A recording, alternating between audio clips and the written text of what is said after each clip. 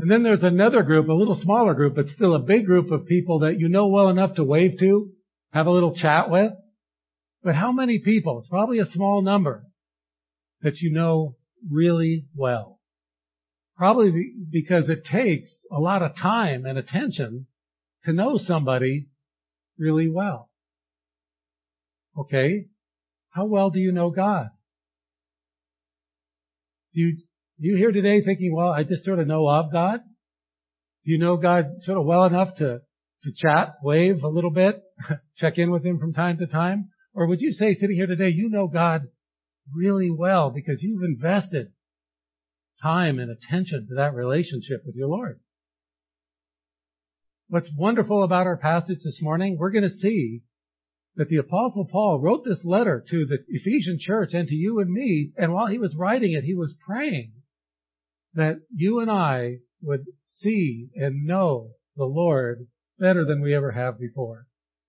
So let's make that our prayer before we go any further. Father, we just come before you, and in a gorgeous group of this size, Lord, I have no idea what the lives are like with these wonderful people, what they left at home or what they're going home to. But I just pray, Father, you would bless everyone here. Bless them by being able to see you more clearly than we have ever seen you before. Just as Paul prayed. Father, you're every bit as alive now as you were then. And I just pray for each one of us we would carry away a truth that changes our life today. We ask this in the name that is above every name, our Lord Jesus. Amen. We're in Ephesians chapter 1. Get set up. Chapter 1, verses 15 to the end of the chapter. If you were here last week, you got to see Pastor Mark do what he does every week. He just brings it. He's in the back. I like it better when you're in the front, but it's, you're just such a gift to us, Mark. I just love how much you love the Word of God, and I love how much you love us.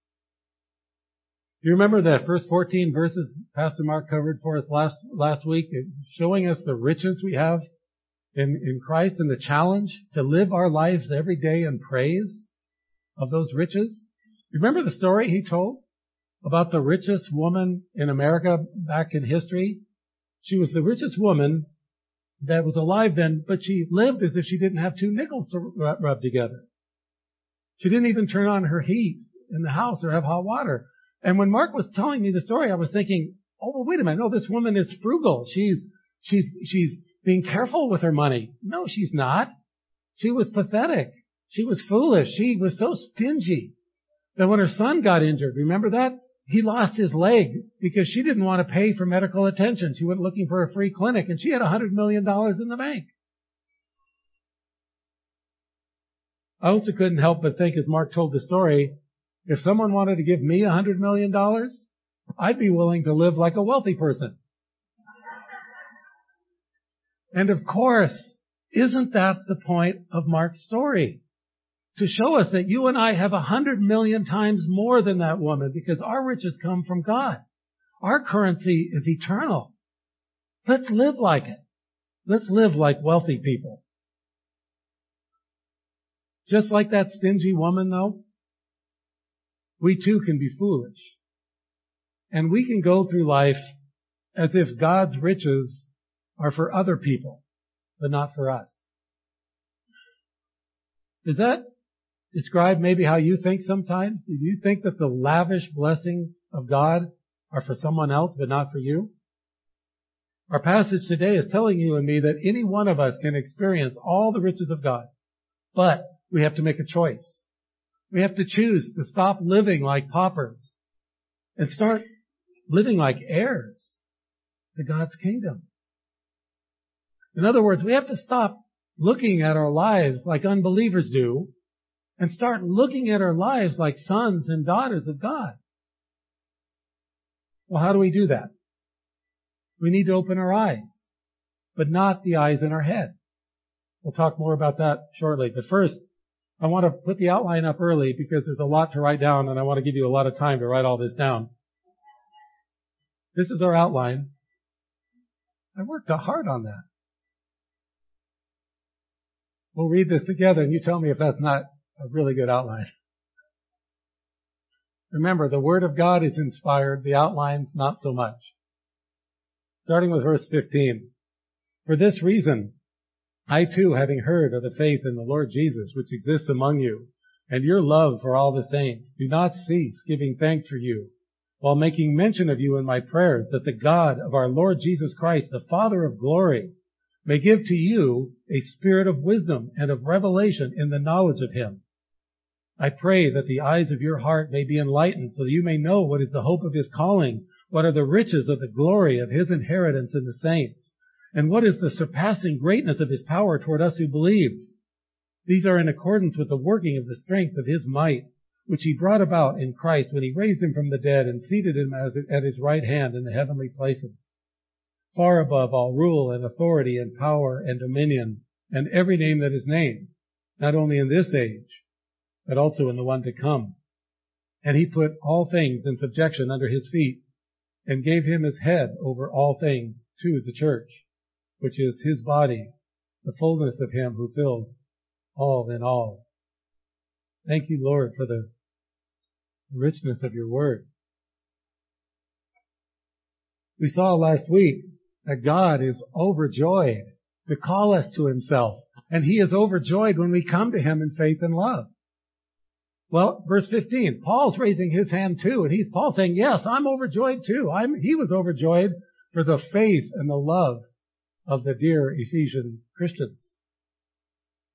Can you hear Paul's smile in the words we just read? Let's read just the first part of the outline, the you portion. Let me read it to you again, verses 15 to 18. This time, try to picture Paul at his desk writing this with a grin on his face. It changes what the words mean. Picture Paul smiling as he writes, for this reason I too, having heard of the faith in the Lord Jesus which exists among you, and your love for all the saints, do not cease giving thanks for you, while making mention of you in my prayers, that the God of our Lord Jesus Christ, the Father of glory, may give to you a spirit of wisdom and revelation in the knowledge of him. And I pray that the eyes of your heart may be enlightened, so you will know what is the hope of his calling, what are the riches of the glory of his inheritance in the saints. I would like to raise my hand too, just to thank you for your obvious faith in the Lord Jesus and your obvious, genuine love for each other and for me. It is so powerful.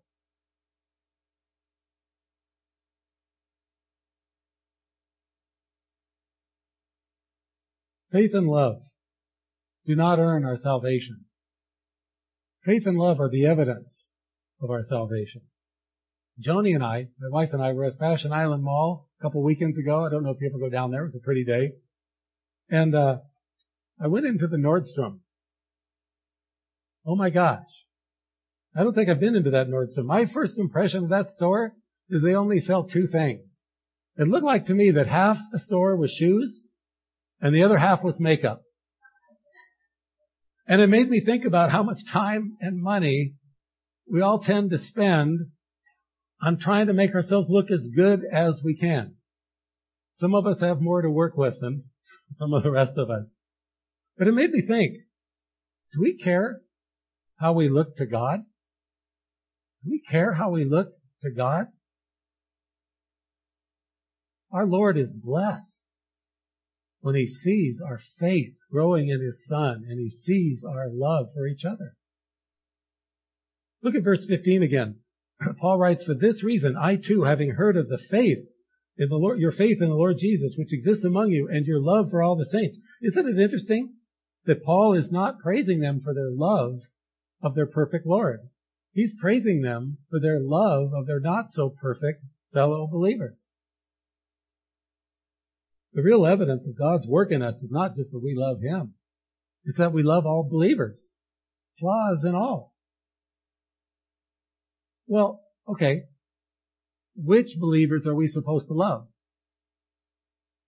The ones that go to our church? The ones that think like us? Look at verse 15. It says, for your love for all the saints. Yikes. All means every believer. Everywhere. Even the ones, or especially the ones that are really different from us. You know, the Lord did not design His church to be a club for clones. You know, somebody shouldn't visit this church or any church and walk in and very soon be able to go, oh, I get it. This is a church for this sort of group of people. I see that. No, a visitor should walk in and see so many different kinds of people. They should wonder, how are all these different people loving each other so much? What's going on here? I got to find out. Do you ever travel and visit other churches? It's fun, isn't it? It's fun. When you get away from home, you realize how big God really is. Because, you know, His church is filled and thriving with all kinds of different people that don't live in Orange County. If Paul's words aren't clear enough to us, and of course they are, about love, let's read together what the Apostle John and then Jesus Himself said. These will be on the screen for you. Let's look at 1 John 4, 19 to 21. We love because He, Jesus, first loved us. If someone says, I love God, and then hates, which means cannot or will not love his brother, he is a liar. For the one who does not love his brother whom he has seen cannot love God whom he has not seen. And this commandment we have from Him, that the one who loves God should love his brother also.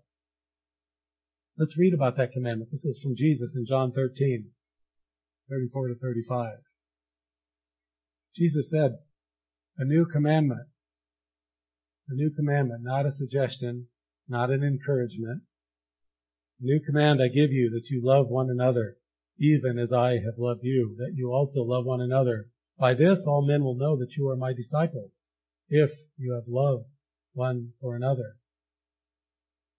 We are commanded to love all of God's family, and our measuring stick for how well we love is Jesus Himself. God wants us, God commands us to love fellow believers as much as Jesus loves them and as much as Jesus loves us.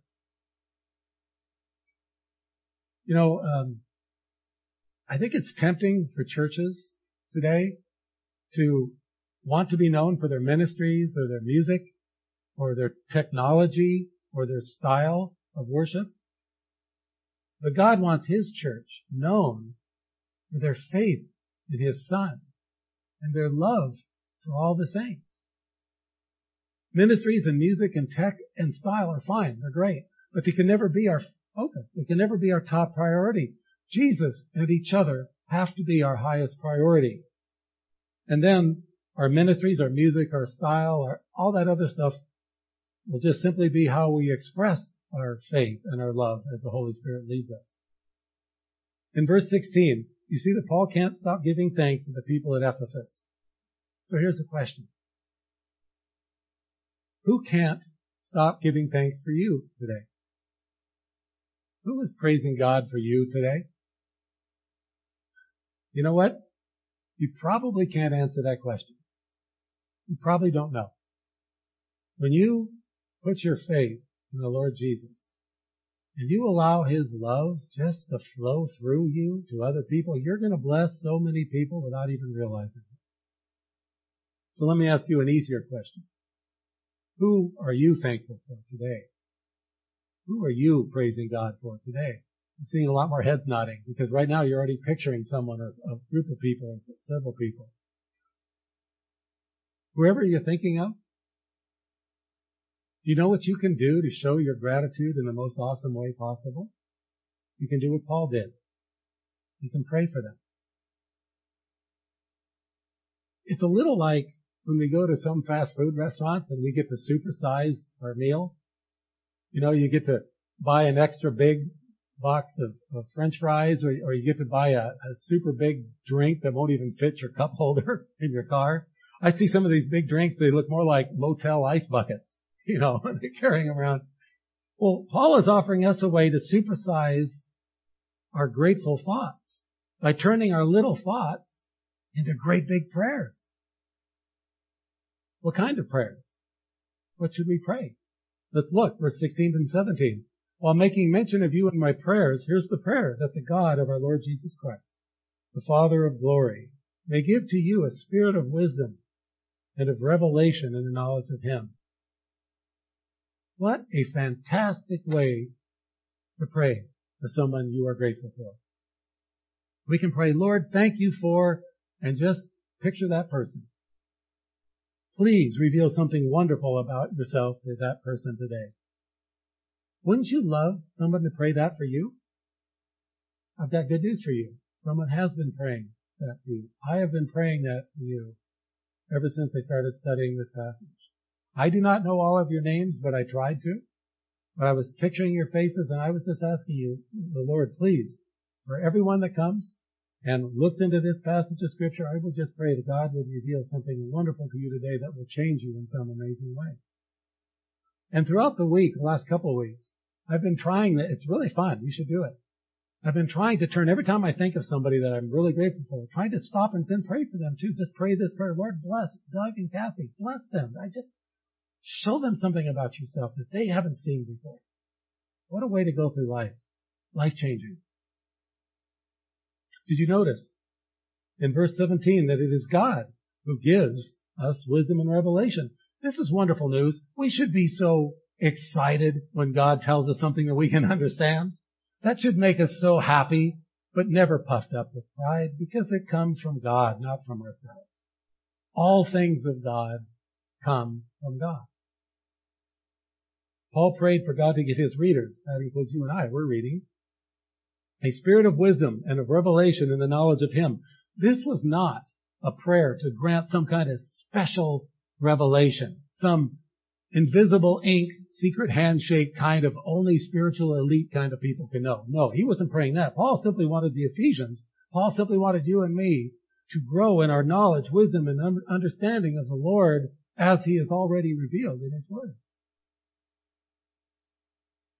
The highest thoughts you and I can have are the thoughts that allow us to see the Lord more clearly. The highest thoughts you and I can have are the thoughts that allow us to see God more clearly and correct any false ideas we may have about Him. The great news? Want some good news? I got great news. The great news for you and me? Every day we can learn more about God than we knew before. And everything we learn, absolutely everything we learn, can be put into immediate use in our lives, in our hearts, in our circumstances, in our lifetime, and ultimately into eternal life. That's great news. The wisdom that we receive from God is when we prayerfully and carefully read His Word. The pages of our Bibles, each page loaded, dripping, packed with the wisdom of heaven. Let's be honest. I'll be honest with you, and you can tell me if you identify with this or not. We all carry around some wrong thinking in our heads. That's why we need to fill our heads with the Word of God to push that nonsense out of there. We need the Word. Life is so wonderful. What a gift life is. Life is wonderful. But sometimes life can be really hard.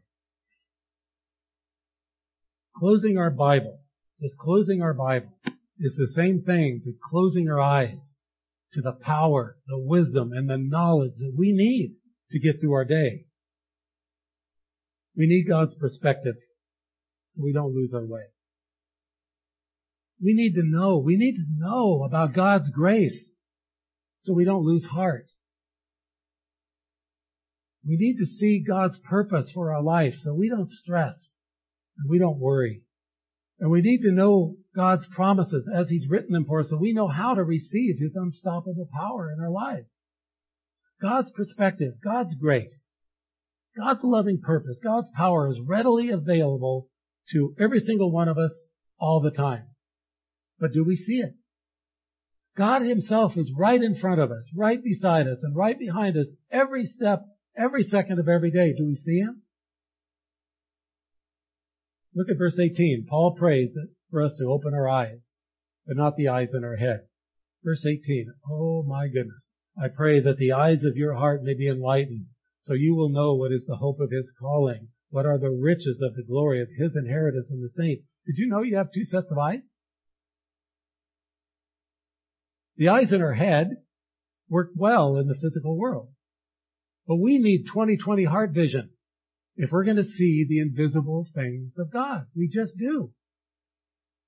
The word heart in Scripture means our center. It's our core. It's where our thoughts and our actions are born. But just like Pastor Mark taught us last week, God gives us all the riches of heaven. But if we can't see our inheritance, then we live spiritually impoverished lives. We live in a dark world. We do. We live in a dark world. We need our hearts enlightened. We live in a world of confusion. We need our hearts enlightened. We live in a world of fear. We need our hearts enlightened. We live in a world that's blind.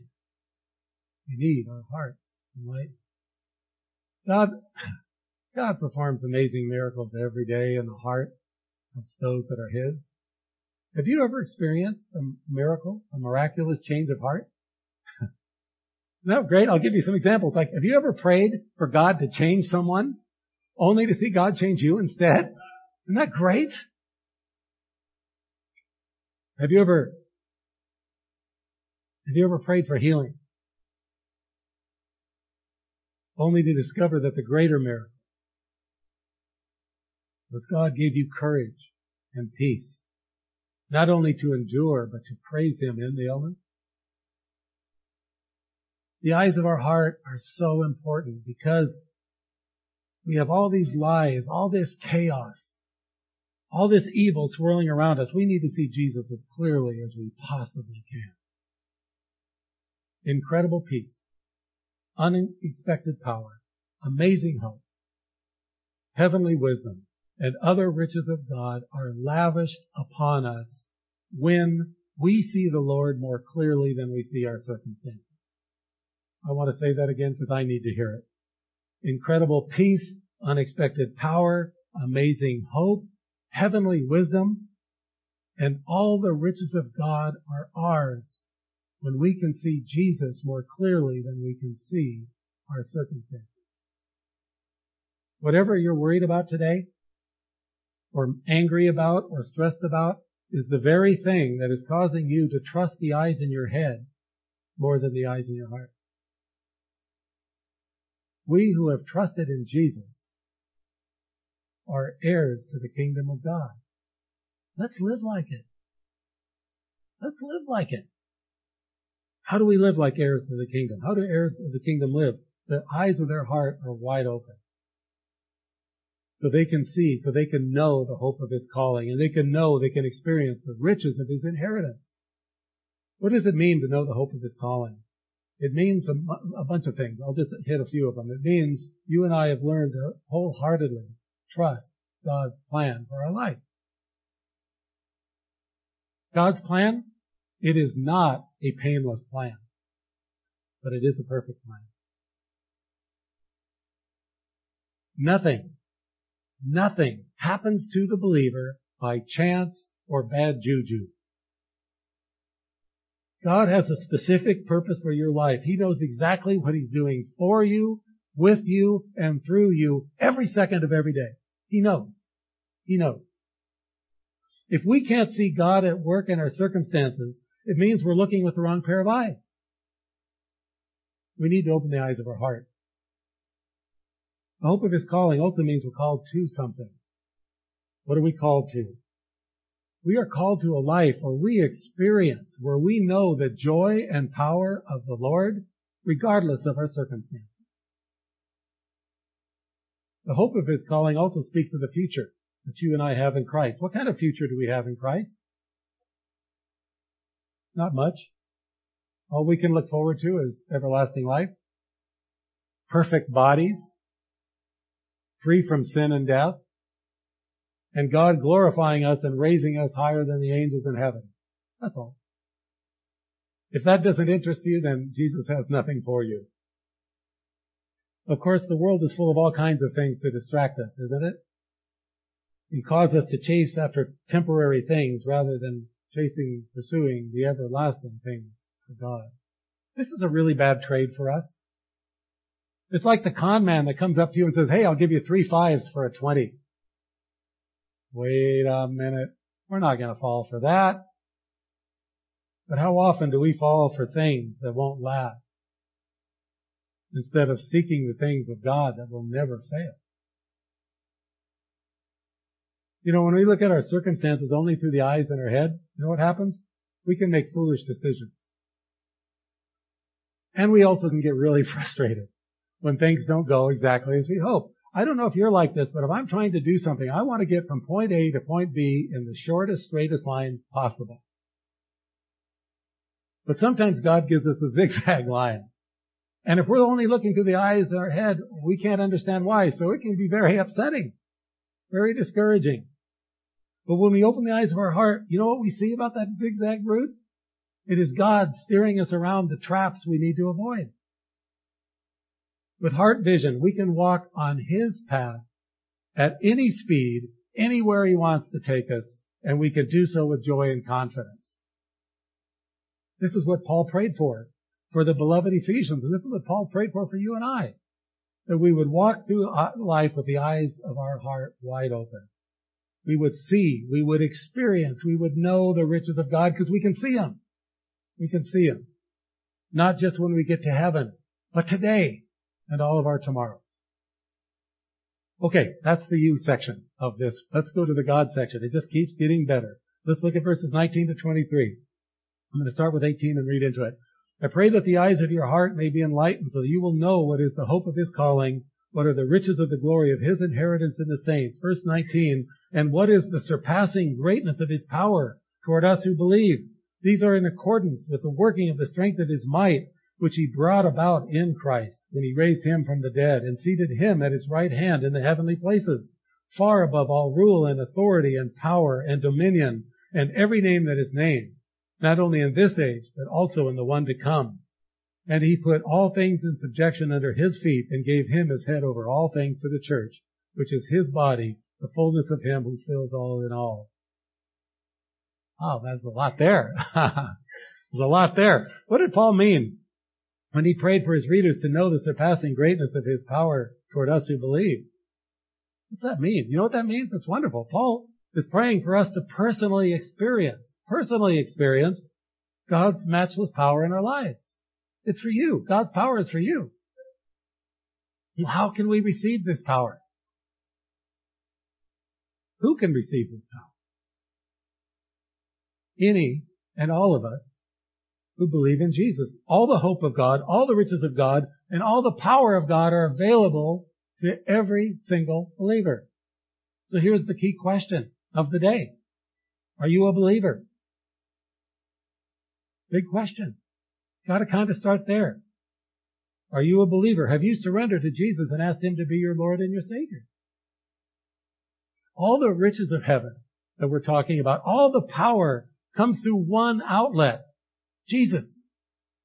Are you plugged into that one outlet? If you're plugged into something else other than Jesus, it's like taking an electric cord and plugging it into a dead outlet. There's nothing there for us. Remember, the Ephesians were faithful and they were loving, but Paul kept praying for them because he wanted them to continue to grow in their faith and their love, so they would continue to experience the greatness of God in their lives. But Paul knew what would stop his beloved Ephesians and what would stop us in our tracks. Sin is a kill switch. Sin can interrupt the flow of God's power in our lives. Ages ago now, I used to mow the lawn for my father-in-law from time to time. And he had an electric lawnmower. And it ran on this really, really long electric cord. And every so often, while I was mowing the lawn, I managed to run over the cable. And suddenly all my mowing power came to an abrupt stop. He used to do it too, so when I'd bring him the severed cable, he'd help me fix it with a smile on his face. Actually, sometimes he'd be in the house and he'd hear the lawnmower shut off abruptly, and he knew what I'd done. He was never angry. He just would come out of the house and help me, and he enjoyed helping me repair that break. Let me show you a photo of what I'm talking about. I think the electric cord with repair tape around it is the metaphor or symbol of the Christian life. We're walking with the Lord in obedience. We're serving Him gladly. His power is fueling us. But then we run across some sin that cuts us off from His power, that relationship. What are we going to do? We got two choices. We just stand there with no power, or we can go to our loving Father. We can tell Him what we've done. And of course, He already knows. That's why He came out to help us. All of us have splices in our heavenly power cords. It's okay. God knows everything we're going through. God absolutely knows the best way for you and me to handle whatever situation or whatever sin has caused us to come unplugged. We need to go to Him in prayer and spend time in His Word, learning and reminding ourselves of His amazing riches, His amazing promises to us. Like what?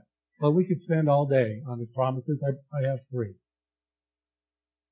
God promises that He will direct our steps and never lead us in the wrong direction. God promises that He will always answer our prayers as soon as it's best for us. And God promises that when we confess our sins, He is going to forgive our sins and restore us to that loving, power-surging relationship with Him. The better we know God, the better we know God's Word, the better we know God. The better we know God, the bigger God gets. The bigger God gets, the more our problems shrink. And the more His power just fills our lives. Do we want to experience God's riches and His power in our lives every day? Do you want that? If we do, we have to invest time in that relationship.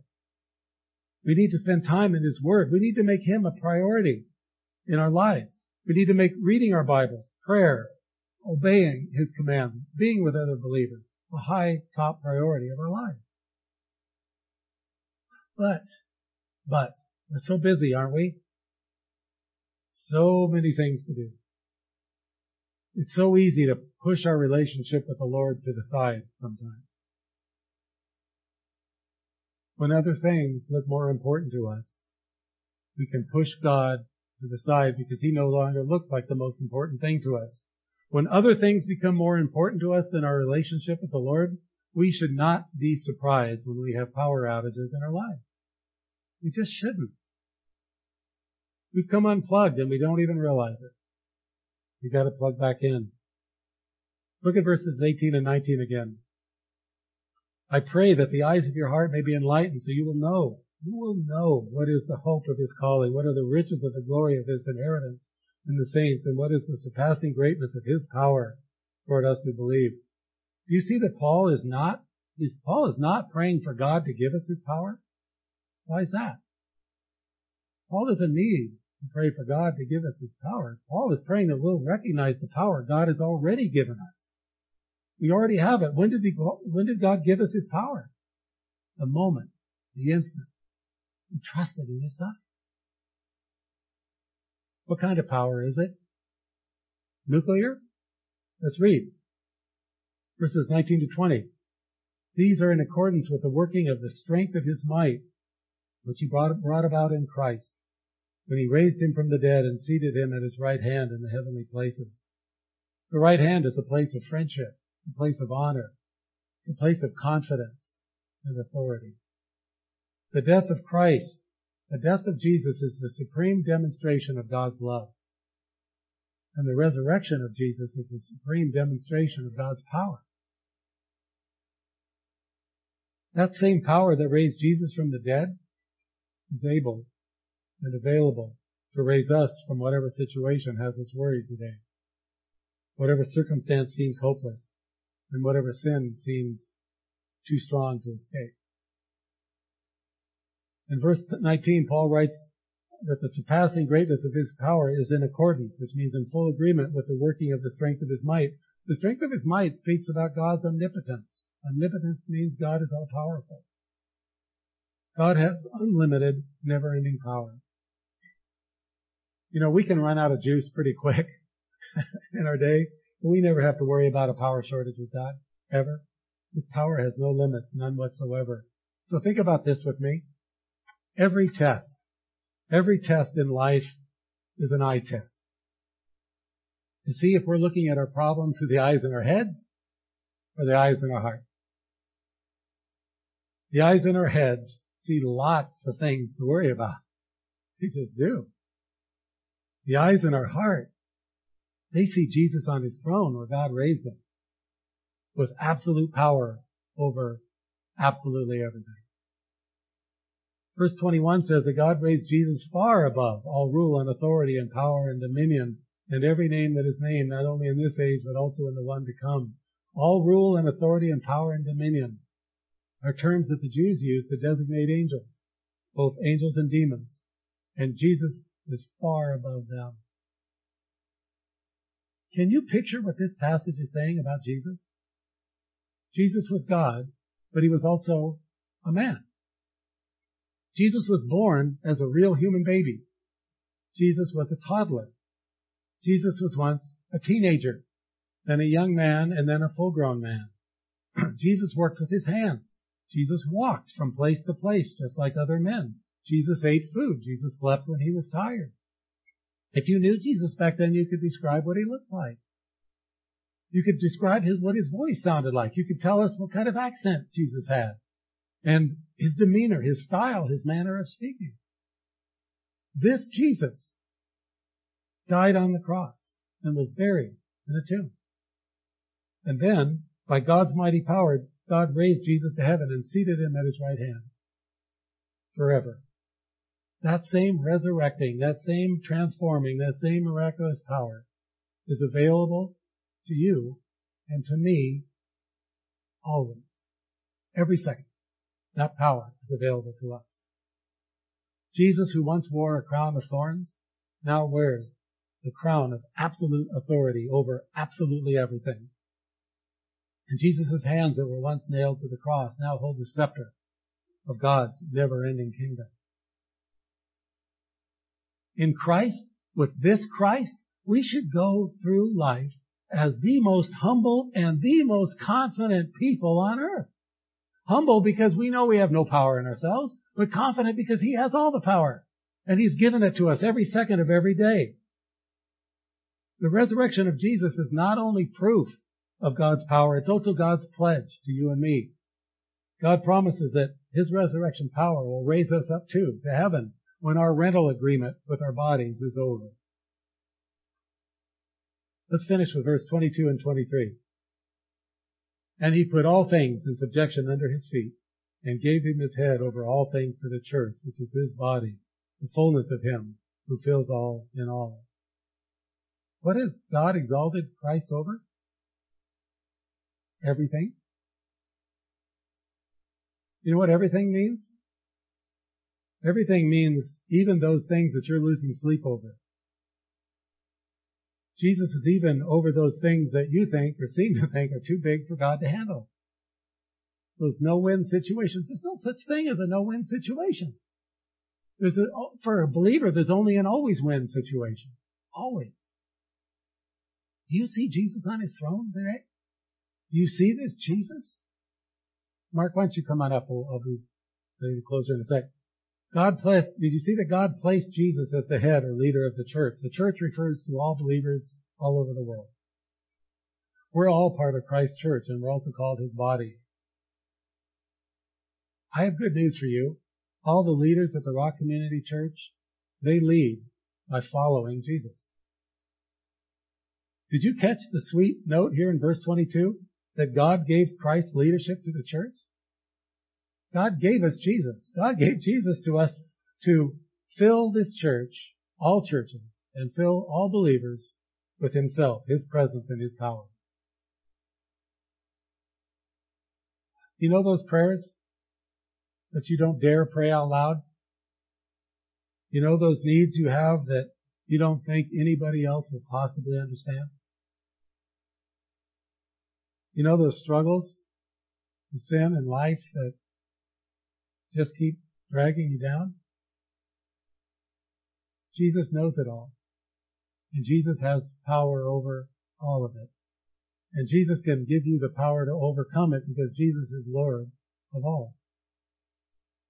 So let me close with the question that this passage is asking you and me, and it's a personal question. I want to warn you up front. It's a personal question. Is the Jesus we're reading about in Ephesians 1, is this the Jesus that you know really well? If your answer is no, what are you going to do about it? Nothing? Or is it time to make Jesus the priority of your life? And if your answer is yes, you know this Jesus very well. Paul asks, are you living like it? Are you living like it? Let's close in prayer, and then the praise team will close us, and our prayer team will be available here if you'd like to pray with them after the service. Father.